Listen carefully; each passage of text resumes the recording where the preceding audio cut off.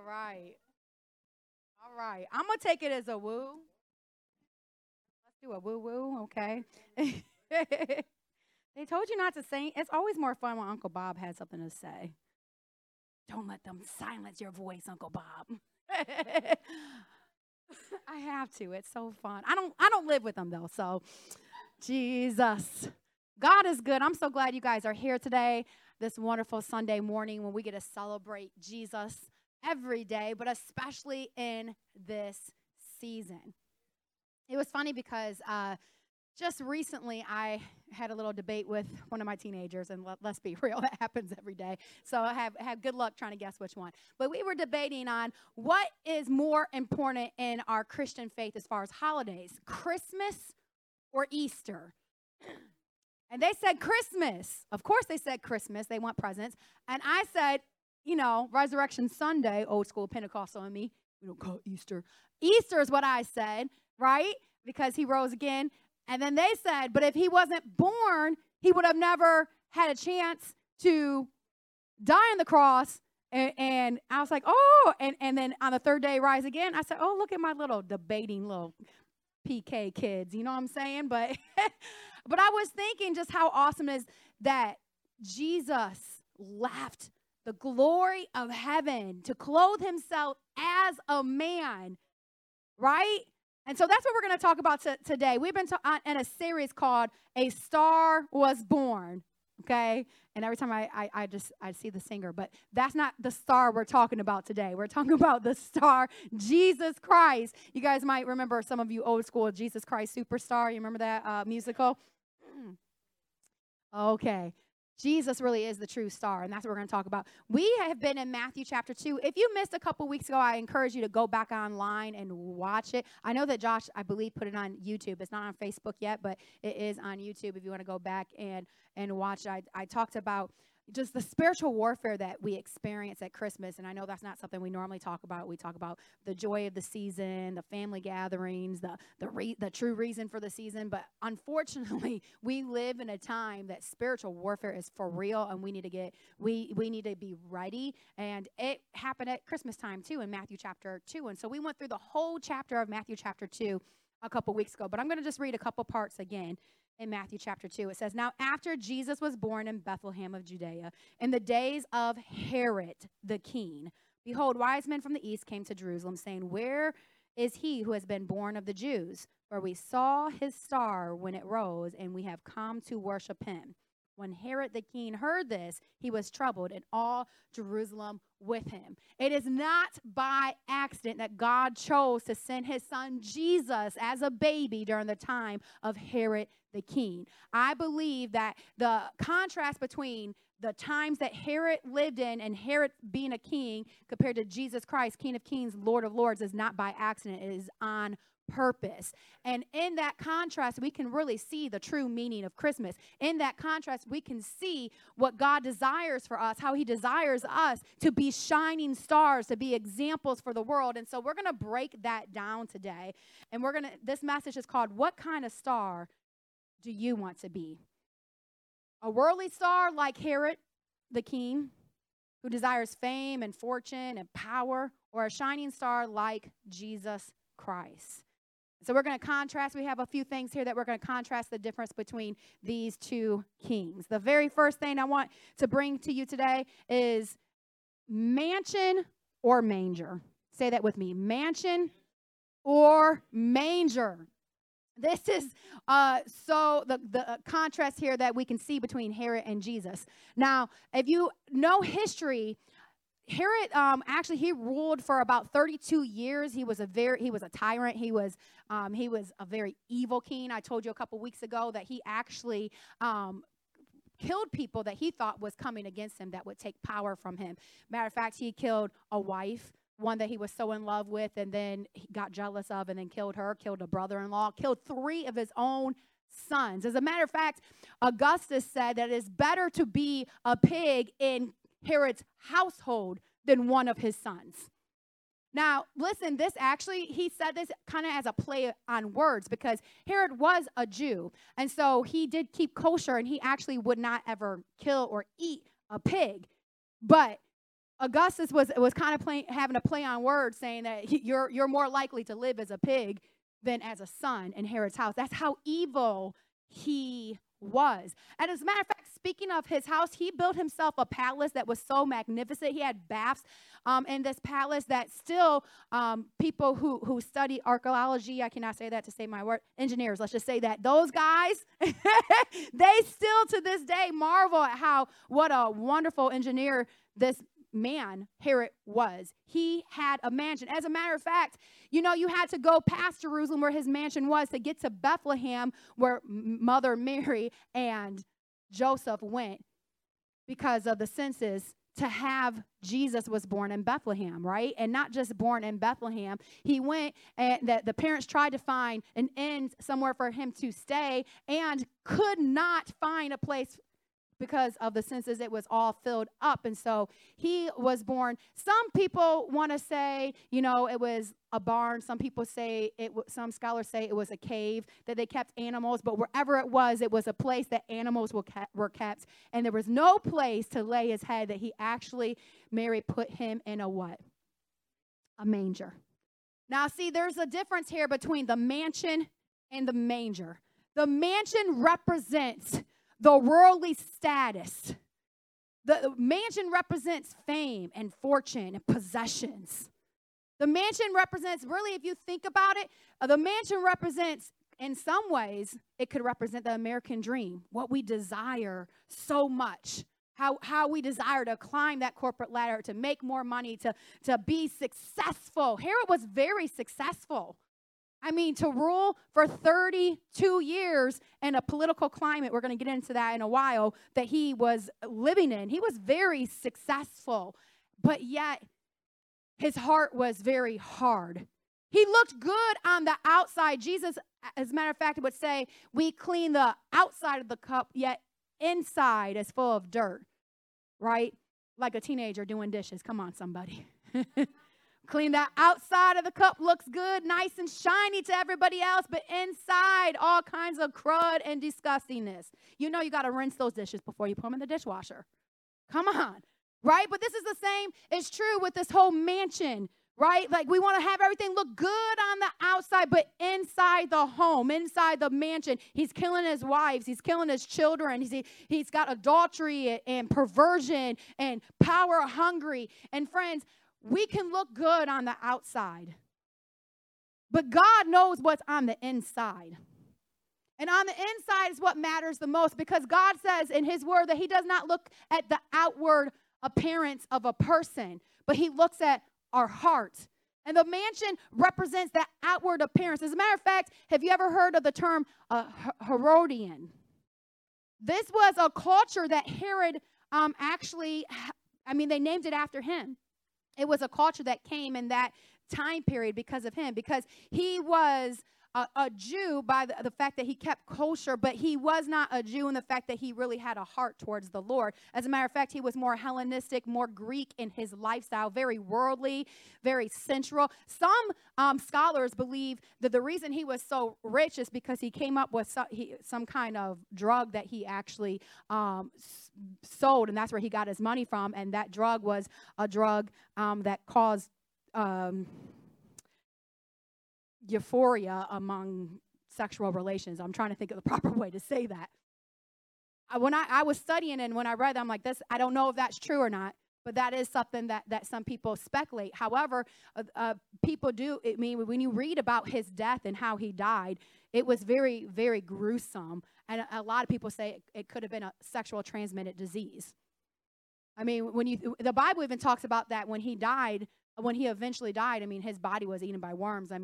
It was quite painful and quite disgusting. But this man put himself up as a god on earth. And what we have to be careful with, friends, is sometimes in our pursuit of happiness, it's even right into the American fabric, our pursuit of happiness, sometimes we forget that we really need to be pursuing God, not our own happiness. Because when we pursue our own happiness, we set ourselves up like Herod. And we might look like we're keeping kosher. We might look like we're doing okay on the outside. But on the inside, our hearts are far from God. And we've got to be careful. Where the manger, on the other hand, represents humility It represents accessibility and availability to you and I. That God left the glories of heaven and that Jesus became 100% man and 100% God. I used to tell our young adults and teenagers, I used to say, God could have came like Superman in a spaceship. He could have sent Jesus like Superman in a spaceship. I mean, he could have probably got away. They didn't have smartphones back then. He probably could have got away with that, right? But instead, he chose to have Jesus come as a vulnerable baby. For one, he was fulfilling prophecy. If you actually read Genesis, the first 3 chapters, we see that he was fulfilling prophecy when in the garden after Adam and Eve sinned, God looked at Eve and said it was going to be from your seed that we're going to crush Satan's head, friends. And so it had to be from now, does a woman have a seed? Right? I mean, I'm not very good at science. My dad has to come over and tutor my daughter because I'm terrible at it. But I do know a couple things. And I know that women have eggs and men have seeds. But yet, this woman, Mary, had a seed that was placed inside of her, the very DNA of God, friends. 100% God, 100% man. That is so hard for our finite minds to comprehend, but it's so important that he became man so that he could experience everything that we experience. That's why the manger is so important, because the availability for all of us to be able to come and approach God is so important. So today I want to present to you, what kind of star do you want to be? Do you want to be the kind of star that has to have a mansion, that has to look good on the outside, that want people to worship you? Or do you want to be the kind of star like Jesus in a manger that walks in humility, that is available and makes a way for others to come to know Christ? Unfortunately, I think too many of us, honestly, become a little bit more like Herod and Herodians, and we worship our culture more than we worship our God. And we must be careful because it's sneaky and it's subtle, but it's poisonous, friends. There's only one true king, and his name is Jesus. And he was born in a manger, not a mansion. If we want to be the kind of star that Jesus was, if we want to shine bright in a dark world, then we have to realize that there's a contrast, there's a choice that we have to make. Do we want to be builders or do we want to be bridgers? Herod the Great, he was a great builder. He actually earned his name, the Great, because of his buildings. I told you that engineers and people who study this kind of stuff still marvel at some of the feats that he accomplished at this time. As a matter of fact, Judea was very prosperous underneath his reign, and people don't realize just how unique that is, that in his reign, they were far from God, but they were prosperous, which shows us that just because you are prosperous, or just because, that does not mean God's blessing is on you. But the church in America has said, oh, you're prosperous, God must be blessing you. But that is not what Jesus taught on the mountain. He did not say, blessed are those who have a lot of money. And so we have to be careful, because so often we try to fit Jesus in this American gospel instead of the true gospel of what the Bible says. And Herod was a great builder of, matter of fact, he was such a great builder that his temple that he renovated, if you will, was better, they say, some scholars, better, it was so magnificent that it was better than the Solomon's temple. It was that beautiful, and that the splendor of Herod's temple was that awesome. That one time that the disciples were actually talking to Jesus, and they said, they were talking about this beautiful temple, and Jesus said that it would be destroyed, and that in 3 days his temple would be, that it would rise again. And they were confused, like, what do you mean, like, this temple is going to be destroyed, but in 3 days? They had a hard understanding what's the difference, because so often we want to look at temples on this earth. We want to worship at a place instead of the person of Christ. And Christ was saying, the temples have not been the way to lead you to the Lord. They have not been the way to lead you to the Father. This building, Herod might have built this beautiful temple, this beautiful building, but it is not what's going to save you. I'm coming to build something that will. He was a builder too, if you will. But he built the body of Christ, which is you and I, no longer a temple, but a people. And I like to say he built a bridge, because the cross of Christ became the bridge that allowed us to have relationship with the Father, so that we can then become the building, the temple of God, where the Holy Spirit and Jesus resides, friends. It's easy to want to build something that's just something that's materialistic on the outside. But it's hard to build something that's spiritual, that lasts forever. But Jesus also taught his disciples this. He said, build your treasures up, put your treasures up in heaven, where rust and moth cannot destroy. Don't put your treasures here on earth where rust can destroy, where moth can destroy, where thieves can break in and steal. But instead, put your treasures in heaven. That's the very first message I ever preached when I was, I believe, 20 years old. First message I ever preached was on that passage.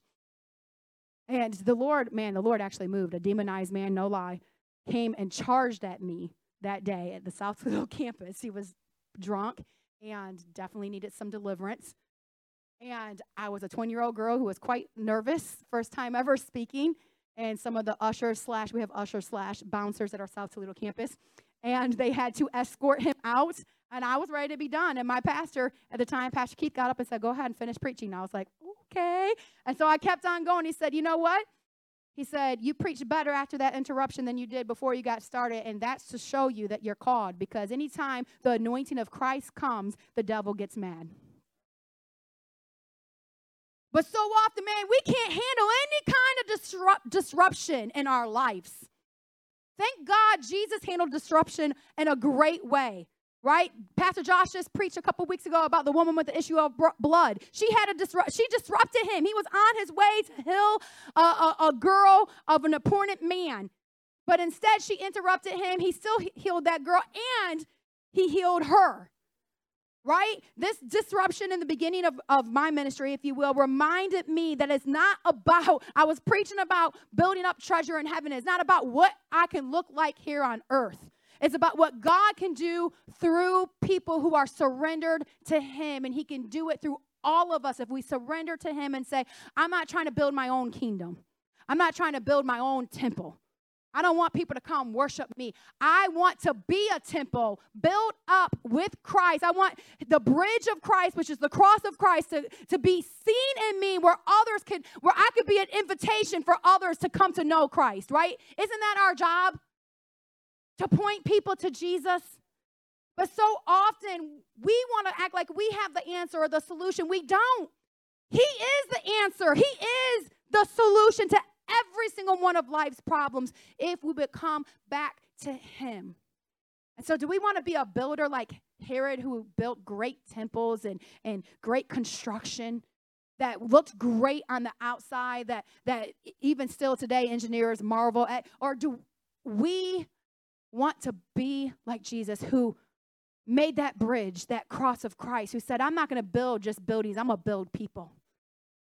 And he said, what I'm building is going to last forever, because if you know history, Jesus actually prophesied to his disciples when they were asking about Herod's temple. He said, this temple is going to be destroyed. But what I'm building, though it looks like it's going to be destroyed by the outside, the devil was happy for those 3 days. He thought he did something. He thought he won. But on the third day, what looks like the world is going to destroy, God is really going to use for his glory.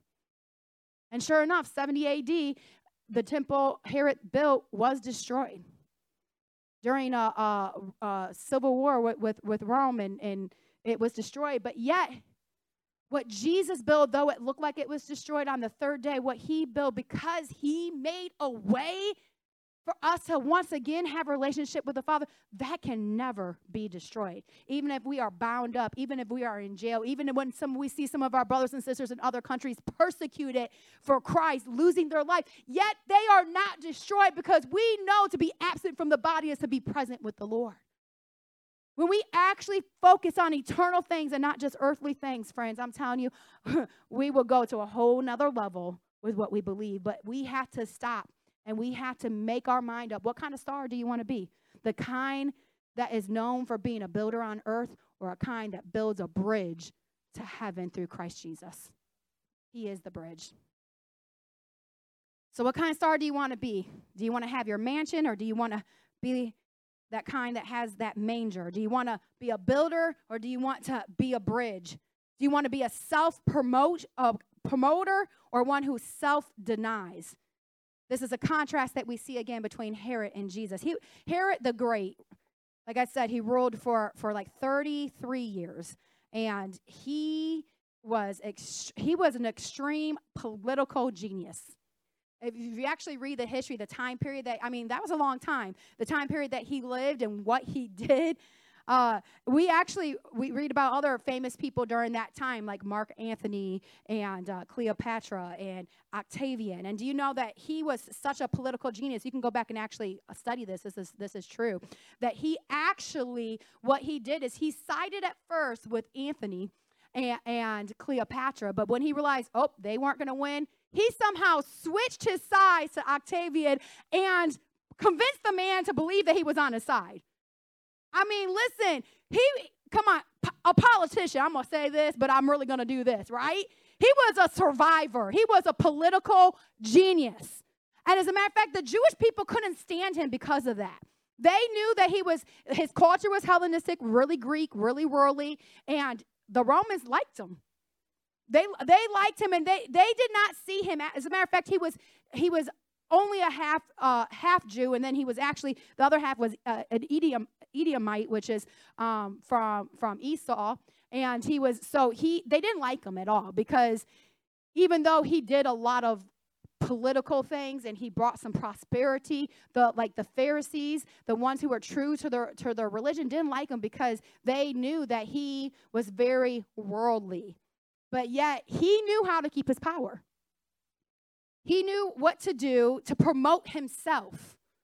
He knew what to do that's why we read again in Matthew chapter 2, when the wise men came, he literally went to Bethlehem, sent his soldiers, and wiped out baby boys, because he was willing to do anything to keep his power. He killed so many people in his reign, family members and other people. Matter of fact, when he knew he was dying, this is how self-promoting this man was. When he knew that he was dying, he knew that the Jewish people would not weep for him. And so he actually imprisonated some Jewish people, royal famous Jewish people in prison, so that they would weep for them, so there would be weeping during the time of his death. I mean, how messed up are you? I mean, this guy was seriously messed up in his mind. He wanted those likes so bad. What's that remind you of? Isn't that a generation of people, man? We want those likes, those thumbs up, those fake friends on Facebook, like so bad. We want to be known. We want to be successful. We want to be seen. That we're missing out on genuine relationship. We're missing out on what it means to actually really walk in humility. That the lower we go, the higher he lifts us. We don't understand that, but Jesus, he was the complete opposite. He denied himself. The Bible, actually, I think that this passage in the Bible should be read all the time at Christmas, and it's not often. It is sometimes read, and it's found in Philippians chapter 2. I believe that this is a Christmas passage that we sometimes forget. And Paul wrote this and coined this and was inspired by God, and I believe it's just beautiful. It's verse 5 through 11. I'm going to read it all to you. This is Jesus. This is the contrast of someone who is not about self-promotion and self-glorification, but instead about self-denial. In your relationships with one another, have the same mindset of Christ Jesus. Oh, that'll preach right there, right?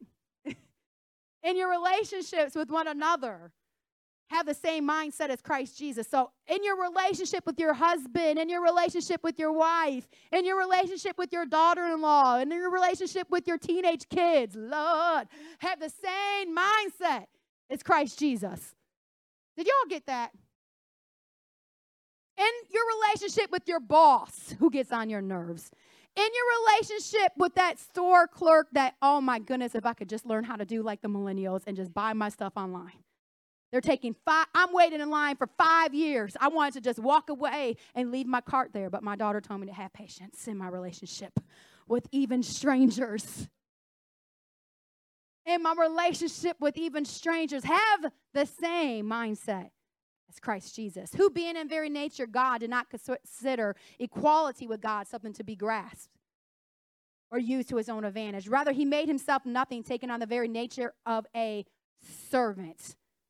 Being made in human likeness, being found in the appearance of man, he humbled himself and became obedient to death, even death on a cross. Therefore, God exalted him to the highest place and gave him the name that is above every name. That at the name of Jesus, every knee should bow in earth and under earth, and every tongue confess that Jesus Christ is Lord, to the glory of God. Isn't that beautiful? Don't you agree that that is a Christmas passage? He made himself nothing. He was found in the appearance of man. He put on the nature of a servant. Matter of fact, the scripture says that Jesus did not come to be served, but to serve, and he gave his life as a ransom for many. He bought us back from the enemy. He broke the curse. He brought heaven to earth. It's already here, but not all the way just yet. Come on, somebody. Jesus made a way by denying himself. If we can have the same attitude as Christ Jesus, then we can be stars that shine in the universe. Jesus, help us. Ultimately, we create a lasting legacy through self-sacrifice and servanthood, not through self-glorification. Herod's temple was destroyed, but no one can destroy what Jesus has built. No man, no devil, no demon, no power, no principality can destroy what Jesus has built. And he built it through self-denial, through servanthood, through being obedience to death on the cross. Friends, finally, that last point that I want to bring up here is, what kind of star do you want to be? The kind that serves the kingdom of darkness, or the kind that serves the kingdom of God? And when I was writing this, I thought, oh, the kingdom of darkness sounds a little harsh, Joy. Your people don't serve darkness, girl. Come on. That's what I was thinking. I'm just saying. And I was like, but this is a contrast here. And when we serve the world, we might not realize that we're serving darkness, but we are, because the enemy is the principality of this world. He is the prince of this world. But Jesus is the King of Kings, the Prince of Peace. And he's destroyed what the enemy has built, but we have to join with Jesus to have that. And so we have to make up our mind to see, to have true discernment, like I talked about a couple weeks ago, because sometimes we don't realize that what we're doing is really from the kingdom of darkness, not the kingdom of God. We don't realize because it's not obvious, because the enemy is sneaky and cunning. And we have to have eyes to see and ears to really hear so that we can be aware of the times that we live. Herod wasn't obvious to everybody. The Roman people loved him.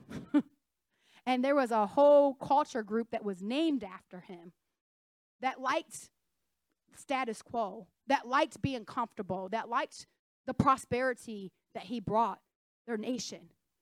But Jesus was a different kind of king, not a king of this earth, but a heavenly king that wanted to bring something more than what money can buy. We chase after money like it's going to solve all of our problems. But why do we see superstars, famous people commit suicide if money can solve all their problems? We need Jesus, friends. We need the kingdom of God that only Jesus can bring. What is done for God's kingdom, it has lasting value, opposed to what we do here on earth, friends. Like I said, what we do here on earth will perish. When we stand before God, we can't take our house. We can't take our cars. We can't take our titles. We can't take our degrees. All we can do is come before him as he made us. But the one thing that we can bring with us to heaven is other souls. Other people could come to heaven because of how you live your life, because how you share Jesus with others. That's the one thing that we could bring. I can't bring my stuff. I can't bring my ring. I can't bring any jewels. Not that I have any, but besides this ring and a few others, right? I can't bring my greatest possession here. But I hope to God that I bring my children with me. I hope to God that my church comes, that neighbors come, that people I meet out and about, that I can win them over, that they come.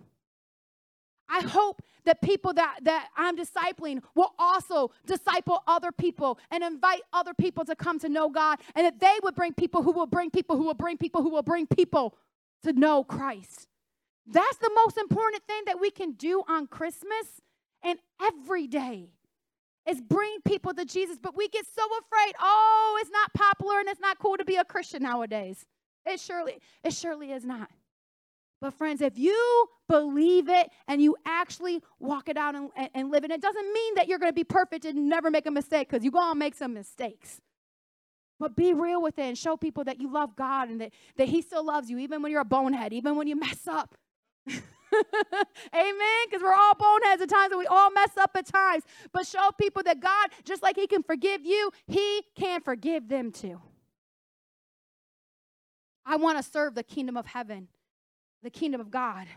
I want to build something that's going to last, don't you? I want to end with these two verses. Isaiah 9:6. This is talking about Jesus. This is one of the prophetic prophecies in the Old Testament that talks about Jesus. And it says, "For unto us a child is born, to us a son is given, and the government will be on his shoulders, and he will be called Wonderful Counselor, Mighty God, Everlasting Father, Prince of Peace." Hebrews 9:38 says, "So Christ, having been offered once to bear the sins of many, will appear a second time," say a second time, "not to deal with sin, but to save those who are eagerly waiting for him." He's coming back, friends, this time not as a baby, but as the Lord of Lords, the King of Kings. He's coming back, and he is waiting for those who are waiting for him. Let's pray. Would you bow your heads with me?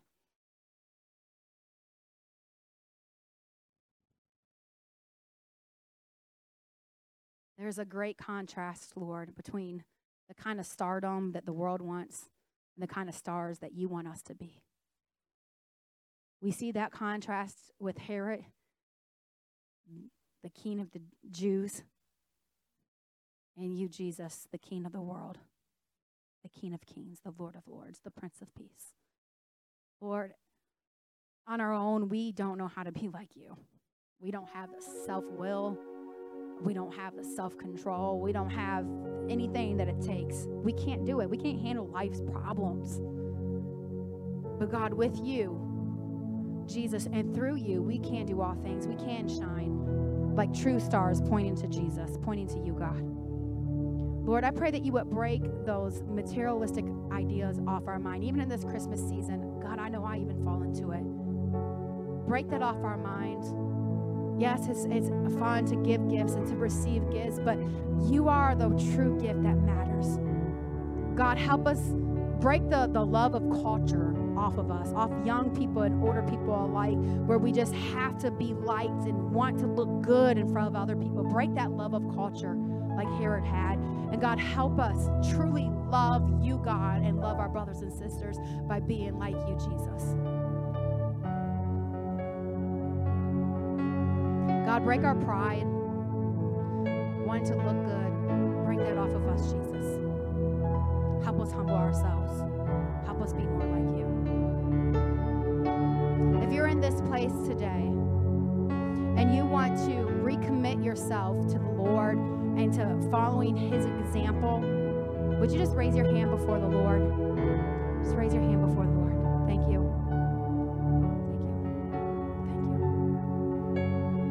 If you're in this place today and you know that you've been struggling with wrong desires, maybe you know that you look good on the outside, but you know inside you've been struggling with just the desire that culture has had a pull on your life more than you wanted to.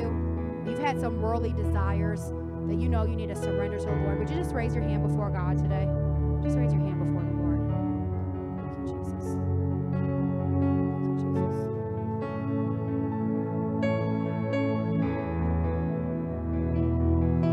If you're in this place today and you just know that scripture in Philippians chapter 2 really just spoke to you, and you know that you want to love others and have the same mindset as Christ Jesus, who did not consider equality with God something to be grasped, but made himself nothing. And you know you need to work on humility a little bit more. Would you go ahead and raise your hand before the Lord? That one's me. Yep.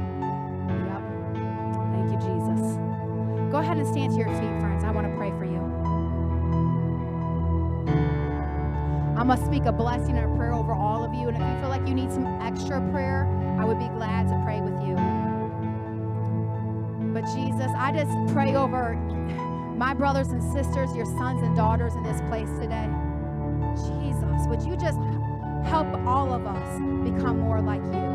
God, we want to humble ourselves in this Christmas season when we're gathered with friends and family, maybe more so than normally. Lord, would you help us find creative ways to remind people of the true star of Christ, the true reason for the season. God, would you help us reach out to those who might be lonely, who might be hurting, who might be experiencing loss in this season. And God, would you teach us to love on them? Would you teach us to put them and their needs before our own? God, would you help us walk in humility? Would you help us be like Jesus, the true light of the world? Would you help us shine like stars in the universe, pointing to you, Jesus? Would you break our pride? Would you break our self-gratification? Break off all the desires of man and flesh, and God, help us become more and more like you. We bless you, Lord. We love you, Jesus. We live for you, and we give you the glory with our lives. In Jesus' name, God's people said, amen.